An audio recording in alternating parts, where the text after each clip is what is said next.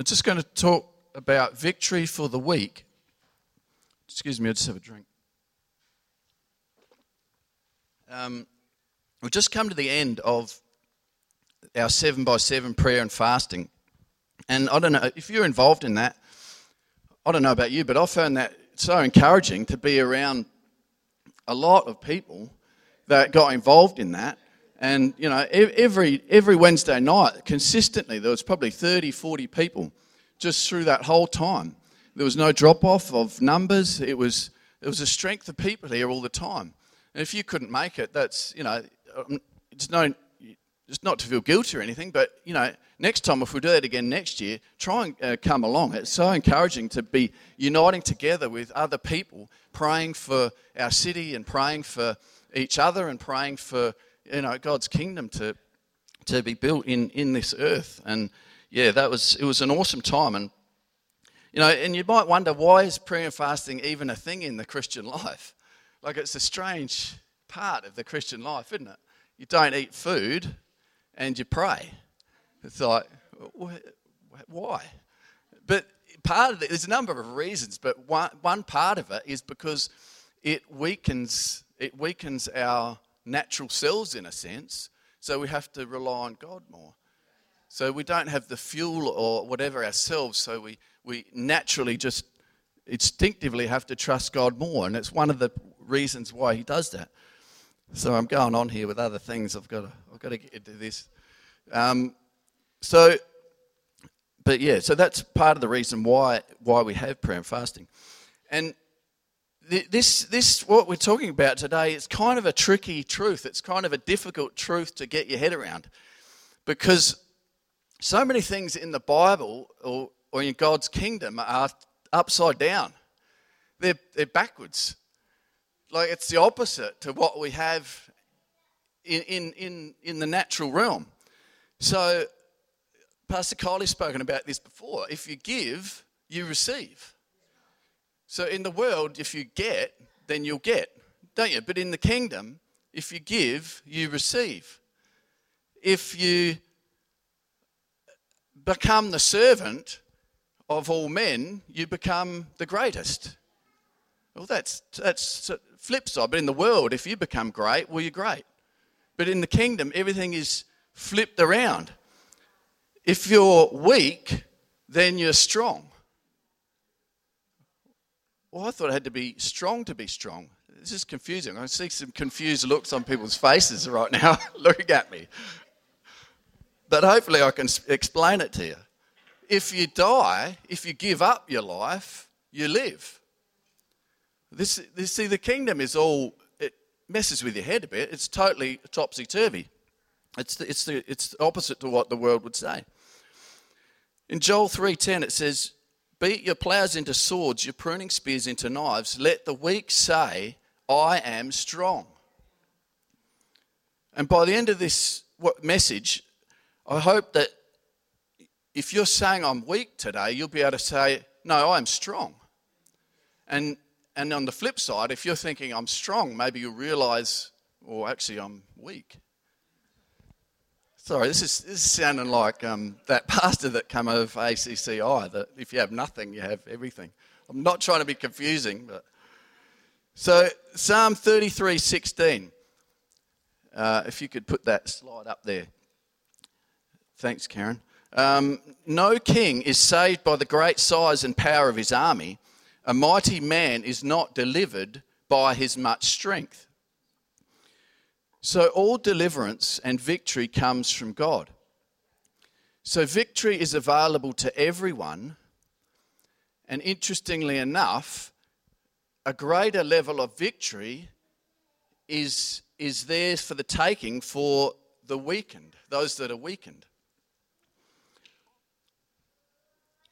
So if we go to Judges 7, chapter 7, 1 to 8, there's a story in here about Gideon. Now, if you've been a Christian for a while, you would know about Gideon. And Gideon is such an incredible story. I love the story of Gideon. God takes this man who is, in his own sight, he's the lowest of the low. He's the most pathetic of the pathetic. He's the weakest wimp on earth, basically, is what he says of himself.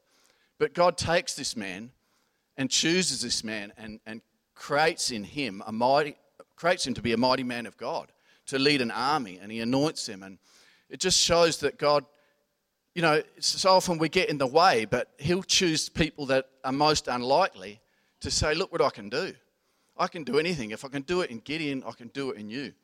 And so in part of this story, it says early in the morning, Gideon and his men, which was 32,000 of them, camped at the spring of Harod, the camp of Midian. The camp of Midian, which was the army that was coming against them, was 135,000.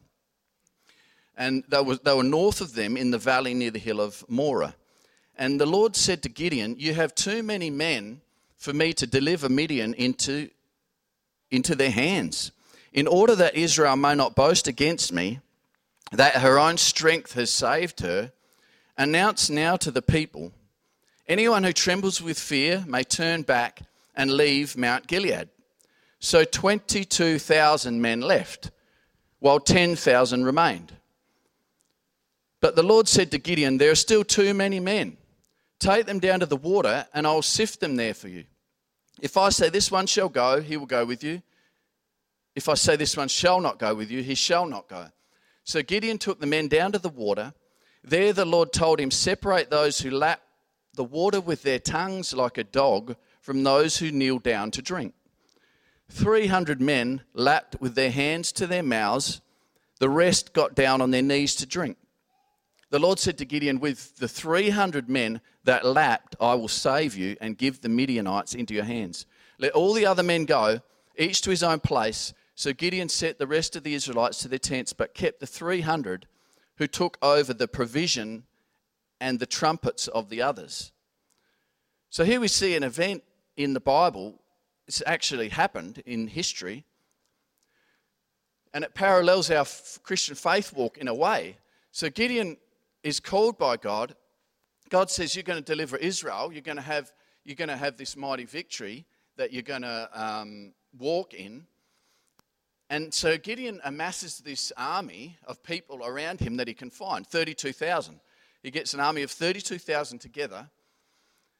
And then God does a strange thing. He says, you've got too many. So he's got 32,000 compared to 135,000. And God says, you've got too many. You're going to have to get rid of some of these. And so everyone with fear, all right, off you go. And then everyone who laps water like a dog, off you go. And so there's these two tests, and it comes down that, Gideon has 300 men left. And in our Christian walk, sometimes when you start out in your Christian walk, you can be trying to amass, you've got your own strength there available. You've got your own resources available. And you think, this is how I'm going to win the victory. But then you find, year after year, that God seems to be pulling some things out of your life. And you seem to be finding that you're getting weaker in yourself. And he does that for a very key reason. The reason he does it is so that we start to rely on him more and more in our lives. So there's a purpose for it. So when God wants to make us strong, he does a strange thing. He actually makes us weaker. He allows things into our lives that cause us to become more reliant upon him. And so our strength actually grows. That's the flip side of how things work. So we naturally think, now I've become a Christian, I should just get all this strength, which should just be building, and resources just should be building in my life so that I can do great things for God. And it's the flip side. He sends things into our life that are hard maybe, or a thorn, or a difficult. And we start to find ourselves getting lower and lower on our knees. But at the same time, a strength grows in our lives. Strength just starts to grow and starts to get bigger and bigger. So Gideon, he was actually stronger, way stronger with 300 men at the end than he was with his 32,000. And so if you're here today and you feel that in your life, you think, you know what, there's a week, I feel like I'm just getting weak. I feel like God is pulling things out from my life. The strength, what I trusted in, the strength I thought I had, it seems to be extracted from my life. Don't be discouraged. Be encouraged. He's actually strengthening you and empowering you for the battles to come, for the powerful victories that he's going to win through you in your life. And so all fear and prideful self-confidence and trust in ourselves and glory to our own strength and greatness must be removed from our lives, so that all is left is a person with power, without fear, and with humility in all victories. Now that's a pretty big thing, but pride is such a insidious thing. You don't even know when you've got it. See, the two tests that he gave, the first one was easy. It was like, who's fearful? Well, everyone knows if they're scared. Like, it's not hard to know that. So it's like, yeah, I'm scared. Yep, see ya. I'm out of here. But the second one, he had to get rid of the pride out of the army, but he does this funny sort of thing, go down to the water. He does this weird test. Why don't you just say, everyone that's proud, right, raise your hand. But we don't know. We don't know if we are or not. I read something in C.S. Lewis. He said, if you think you're not proud, then you're really badly proud. So we don't even understand. We don't get that. So he does this test, and God says, it's going to show up in this test that I give. It's going to show up. The people that lap like dogs. See, dogs in that time were the low creatures. They were and so those that understood that they were low in position compared to God, those that understood that they were reliant on him, that the hand of the master provided all they needed, they could go with Gideon. They weren't going to get there at the end and say, hey, look what we did, look how awesome I am. And that's so much in us. We can, if God gave us a victory with that in us, he wouldn't get the glory. It would just be, I did that. I mean, God helped a bit, but basically it was me. I won the victory, and he sort of helped me along a bit. That's how we would be. But he wants us to give all glory and honour to him, because he is the one that brings all victory. And so if you're finding yourself being weakened, it's only so that he gets more glory. And if he gets the glory, then other people will be drawn to him.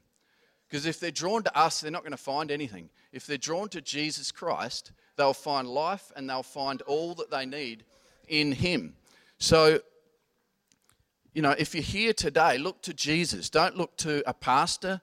Don't look to, people can help you and assist and all that sort of thing, but make sure that you build your life on him personally. Build a personal relationship with Jesus, and he will strengthen you. He will get you through everything, and he will bring you into a victorious place. And so, when we're strong, we trust in ourselves. When we're weak, we trust in God. So in 2 Corinthians 1, 8-9, we do not want you to be uninformed, brothers, about the hardships we suffered in the province of Asia. We were under great pressure, far beyond our ability to endure, so that we despaired even of life. Even in our hearts we felt the sentence of death. But this happened that we might not rely on ourselves, but on God who raises the dead. So our natural tendency is to think that if the troubles and difficulties are taken away, we will be able to serve God better. That's what we naturally think. I think, God, if you took this away, if you took this difficulty away, took this trouble away, and gave me everything that I want, then I would be able to serve you better. But in fact, the opposite is true. Those difficulties and things that God allows in our life actually help us to serve him better.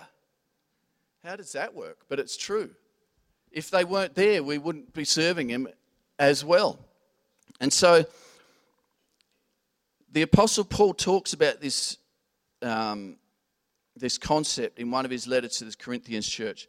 So, as you would have read, he talks about his weaknesses or the things. Basically, when he talks about weaknesses, he's talking about things that weaken him in his own strength and own ability to make him strong. And you can read about these in 2 Corinthians chapters 11 to 12. He goes through a whole list of things. Paul goes through a whole list of things. You can read through them. There's just a whole list, shipwrecked and, whipped and all these sort of things that happen to him. But it keeps him in a place of humility and a place of power. Now, Paul had a specific call on his life. So if you think, well, is that my call? It might be, but it might be not. Like God has a specific call, and what He'll give you is according to your power, according to your ability, according to His giftings on your life, and what He's called you to do. And so he says, to keep me from becoming conceited because of these surpassing great revelations, there was given to me a thorn in my flesh, a messenger of Satan to torment me. 3 times I pleaded with the Lord to take it away, but He said to me, my grace is sufficient for you, for my power is made perfect in weakness. Therefore I'll boast all the more gladly about my weaknesses, so that Christ's power may rest on me. That is why, for Christ's sake, I delight in weaknesses, in insults, in hardships, in persecutions, in difficulties. For when I'm weak, then I'm strong. So Paul got to this point of realization and understanding. Now, it's not wrong to ask to be delivered from things, but he got to a point when he understood that Jesus spoke directly to him and said, in your weakness, you are strong. In your weakness, I'm strong in you. And Paul understood this concept, and he was able to endure what he endured because he was doing it for Christ's sake. So that has to be larger than what we may face when we're serving Jesus or taking up His call on our life. It has to, for Christ's sake, has to surpass that. So it's like, you know what? I want to see God's kingdom built on earth. I want to see people know Jesus. I want to see that to happen. That's my main desire and goal. So if that means this, well, I take pleasure in it then, because I can see that I'm going to be more effective. I can see that there's going to be more fruit. I can see that more people's lives are going to be changed. If that's what's required, then I take pleasure in it. He's not some crazy guy that says, I like when I get, chucked stones at me, or I like when I'm lost in the ocean floating on a bit of wood for 2 nights. That's like psycho in a sense. But he's like, you know what? I take pleasure because I know that I'm being more effective for Jesus. And so that's how we can embrace these things as such.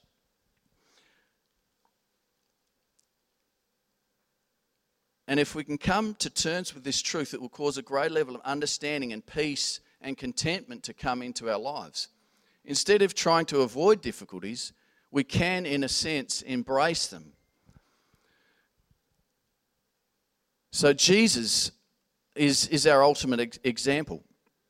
Jesus himself embraced his cross. And the event when Jesus embraces his cross is when he becomes his weakest. That's his weakest point in his life. His whole life was the cross. His whole life, there was joys throughout Jesus' life. There was victories, there was incredible things happening. There was laughter, there was joy, there was victories, there was time with friends. It would have been an awesome life. That was taking up the cross. There's all those elements involved, but then there was also the element of the actual cross that he had to take up for us all. And that at that moment when he was hanging on that cross after being beaten and bruised and was hanging by those nails, that was his weakest moment in his life, but it was in fact the most powerful moment in all of history. When Jesus died on that cross and then 3 days later was resurrected from the dead, that was the single most powerful event in all of history taking place there. And we see the Son of Man being weakened to the point of death. You can't get any weaker than that. And yet in that, an incredible power. Incredible power was released in a sense. Forgiveness was opened up for everyone. The deliverance from sin and death. And he opened a door that people can know God and spend eternity with God and know a Father that loves them, that wanted to bridge that gap. But the sin problem was blocking it. So he had to send Jesus to take that punishment for us and open that door for us. But what an incredible event that was. Jesus dying on the cross, the most powerful moment in all of history. And it says in Isaiah 53, 1-12, who has believed our message, and to whom has the arm of the Lord been revealed? And then it goes on. It goes on about Jesus. This is I don't know how long before Jesus was on earth, but many, many years before. This is a prophecy written in Scripture about Jesus would come, and after it's and die on the cross and rise again. It says about bearing our iniquities. It says about him being oppressed and afflicted and all these things. The lamb led to the slaughter. He was numbered with the transgressors. And it says all that after it says, who has believed our message, to whom has the arm of the Lord been revealed? So the arm of the Lord in the Bible represents the power of God, the strength of God. And Isaiah is saying, to whom has that been revealed? Because to see that, it takes a different set of eyes to see the arm of the Lord in the cross of Jesus, in the death and resurrection of Jesus. It takes a different set of eyes to see that is the power of God. God working powerfully on behalf of the human race. And in 1 Corinthians 1, 23, 25, it says, but we preach Christ crucified, a stumbling block to the Jews and folly to the Gentiles, but to those who are called, both Jews and Greeks, Christ is the power of God and the wisdom of God. For the foolishness of God is wiser than men, and the weakness of God is stronger than men. And so at his weakest moment, Jesus at his weakest moment was at his most powerful moment. He obtained salvation for mankind, the forgiveness of sins. He was lifted up to the right of the Father with all power and authority.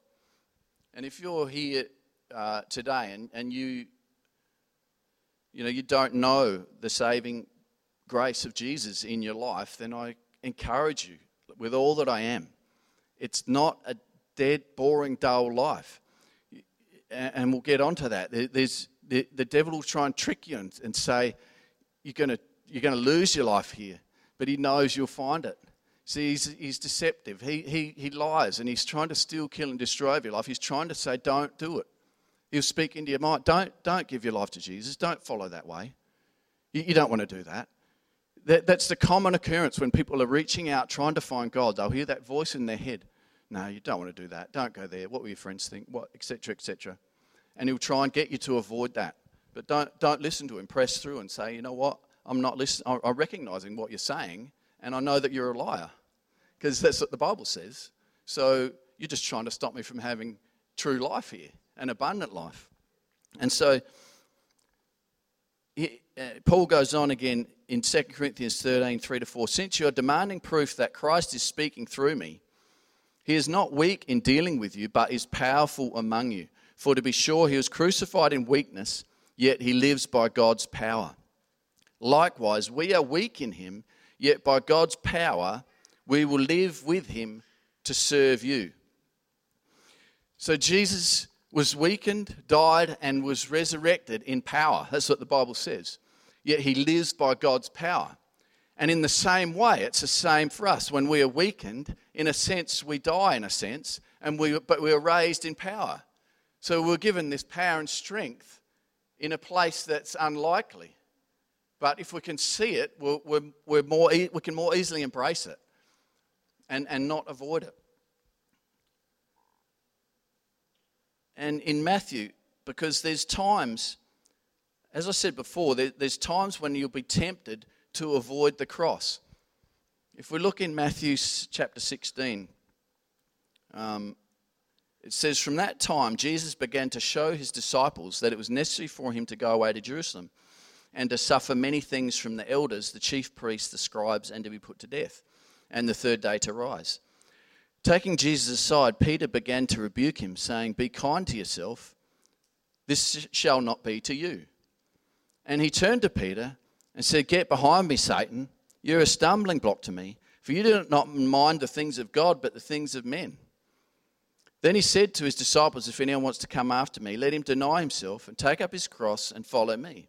For whoever wants to save his life will lose it, Whoever may lose his life for my sake will find it.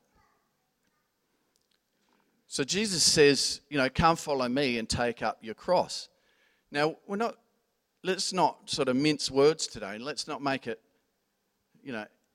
any easier than what the Bible says. Jesus doesn't say take up your feather bed or feather bed mattress and follow me, or take up your lazy boy recliner and follow me. He says take up your cross. So there's elements of difficulty in the Christian walk. There's elements of pain. So we're not going to avoid that. We're not going to gloss that over. So if that is part of the Christian life. Jesus said it, so we're not going to change that. That's just the way it is. As I said before, there's incredible joy in it. There's incredible peace. There's incredible pleasures and excitements in it too. But there is the element that it is a cross that we're carrying. And so you'll hear this about. You're probably even hearing it now as I'm talking. You hear voices in your life telling you to avoid the potential difficulties and sufferings that intertwine with joys in serving Jesus. That shouldn't be you. Be kind to yourself. Take it easy. You shouldn't start serving or taking on troubling or difficult commitments for the things of God. You hear this voice, and it's a very subtle voice. And it's so subtle that it can actually come through people. Even in church, it can come through people. You could be saying, you know what, I'm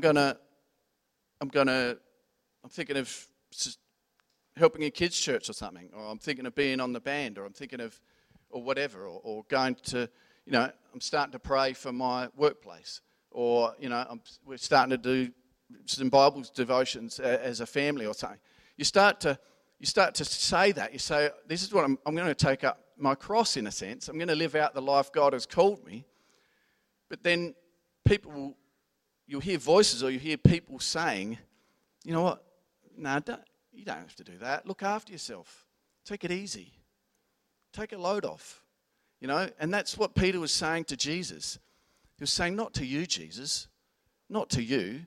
He says, be kind to yourself.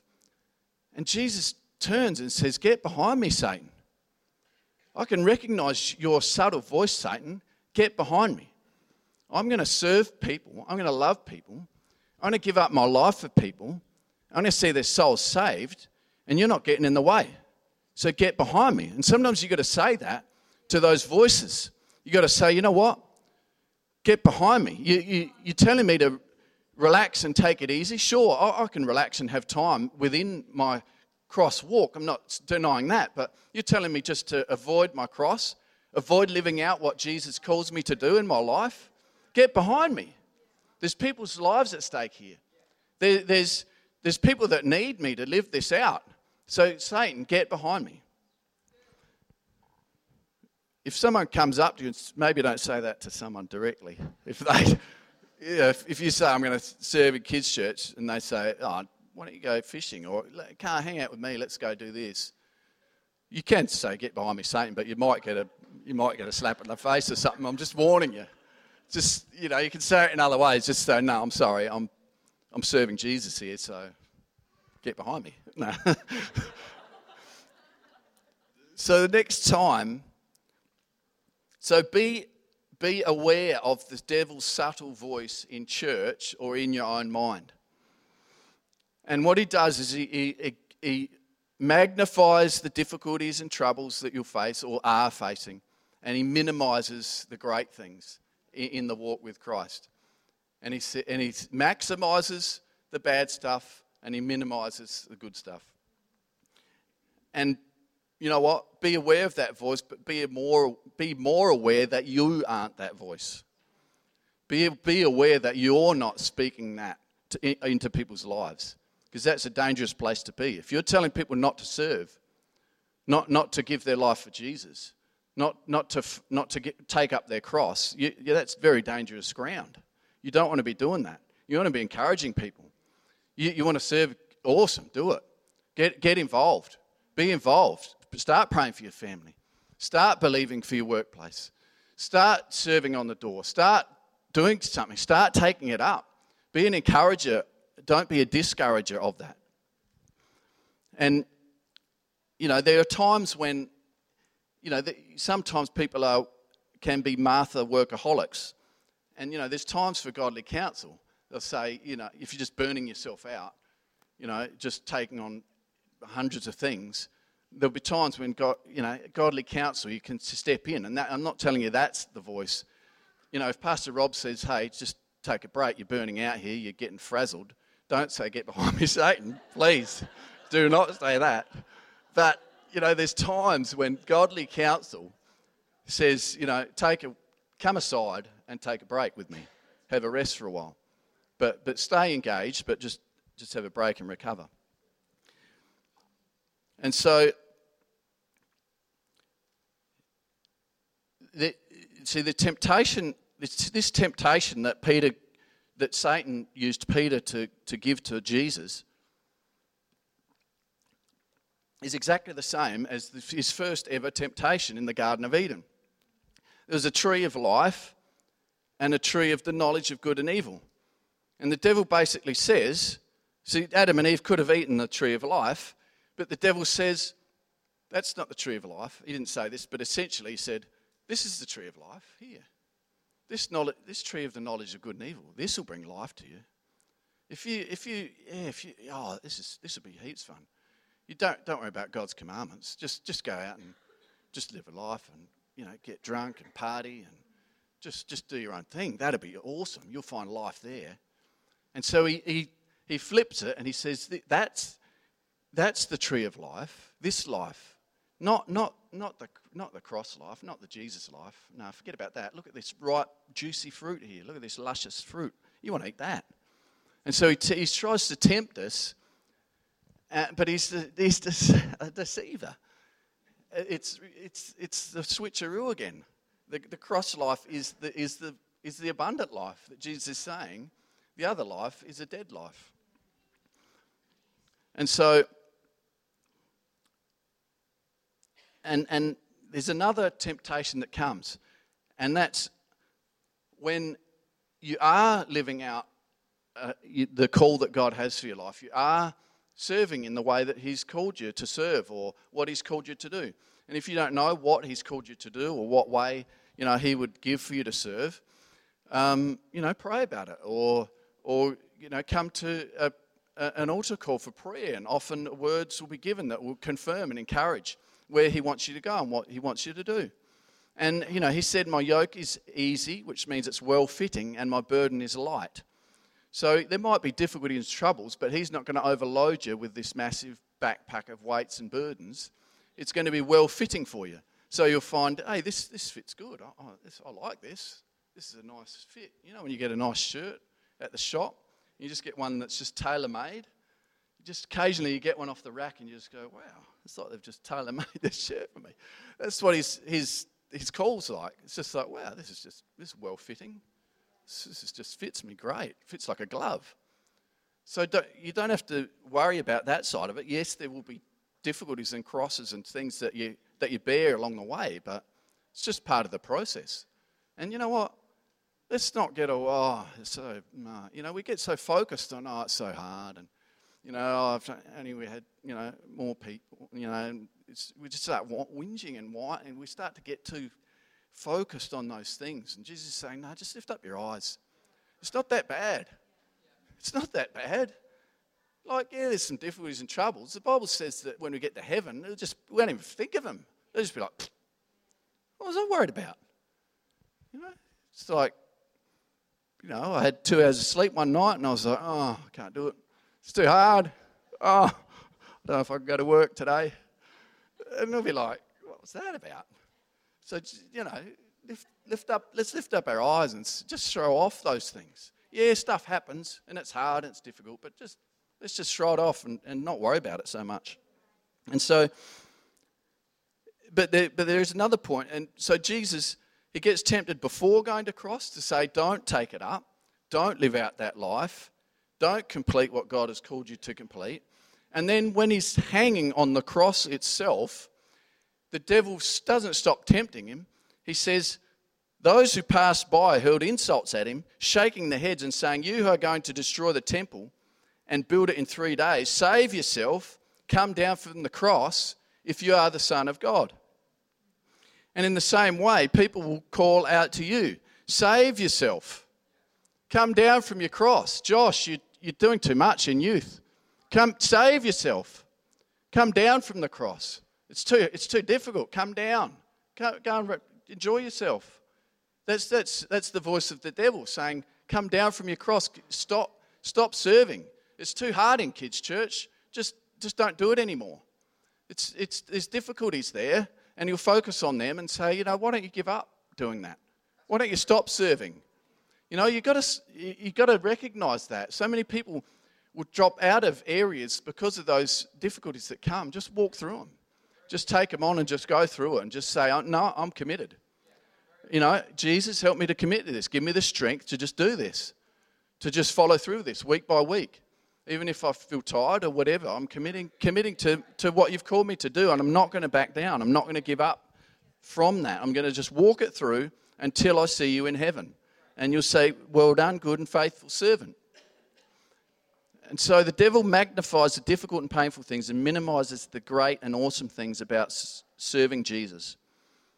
And you know what? Sometimes he succeeds in getting people to walk away from their call and serving of Jesus, to come down from their place, their cross, and live what would say just a comfortable life. There's people that drop out of their active life of faith. I'm not saying you forfeit heaven, but think about what you're giving up. If you give up that service for Jesus, you're giving up the riches, the rewards, and the joys and the satisfactions of serving him. So, yeah, I'll get the music team to come back up now as we finish up.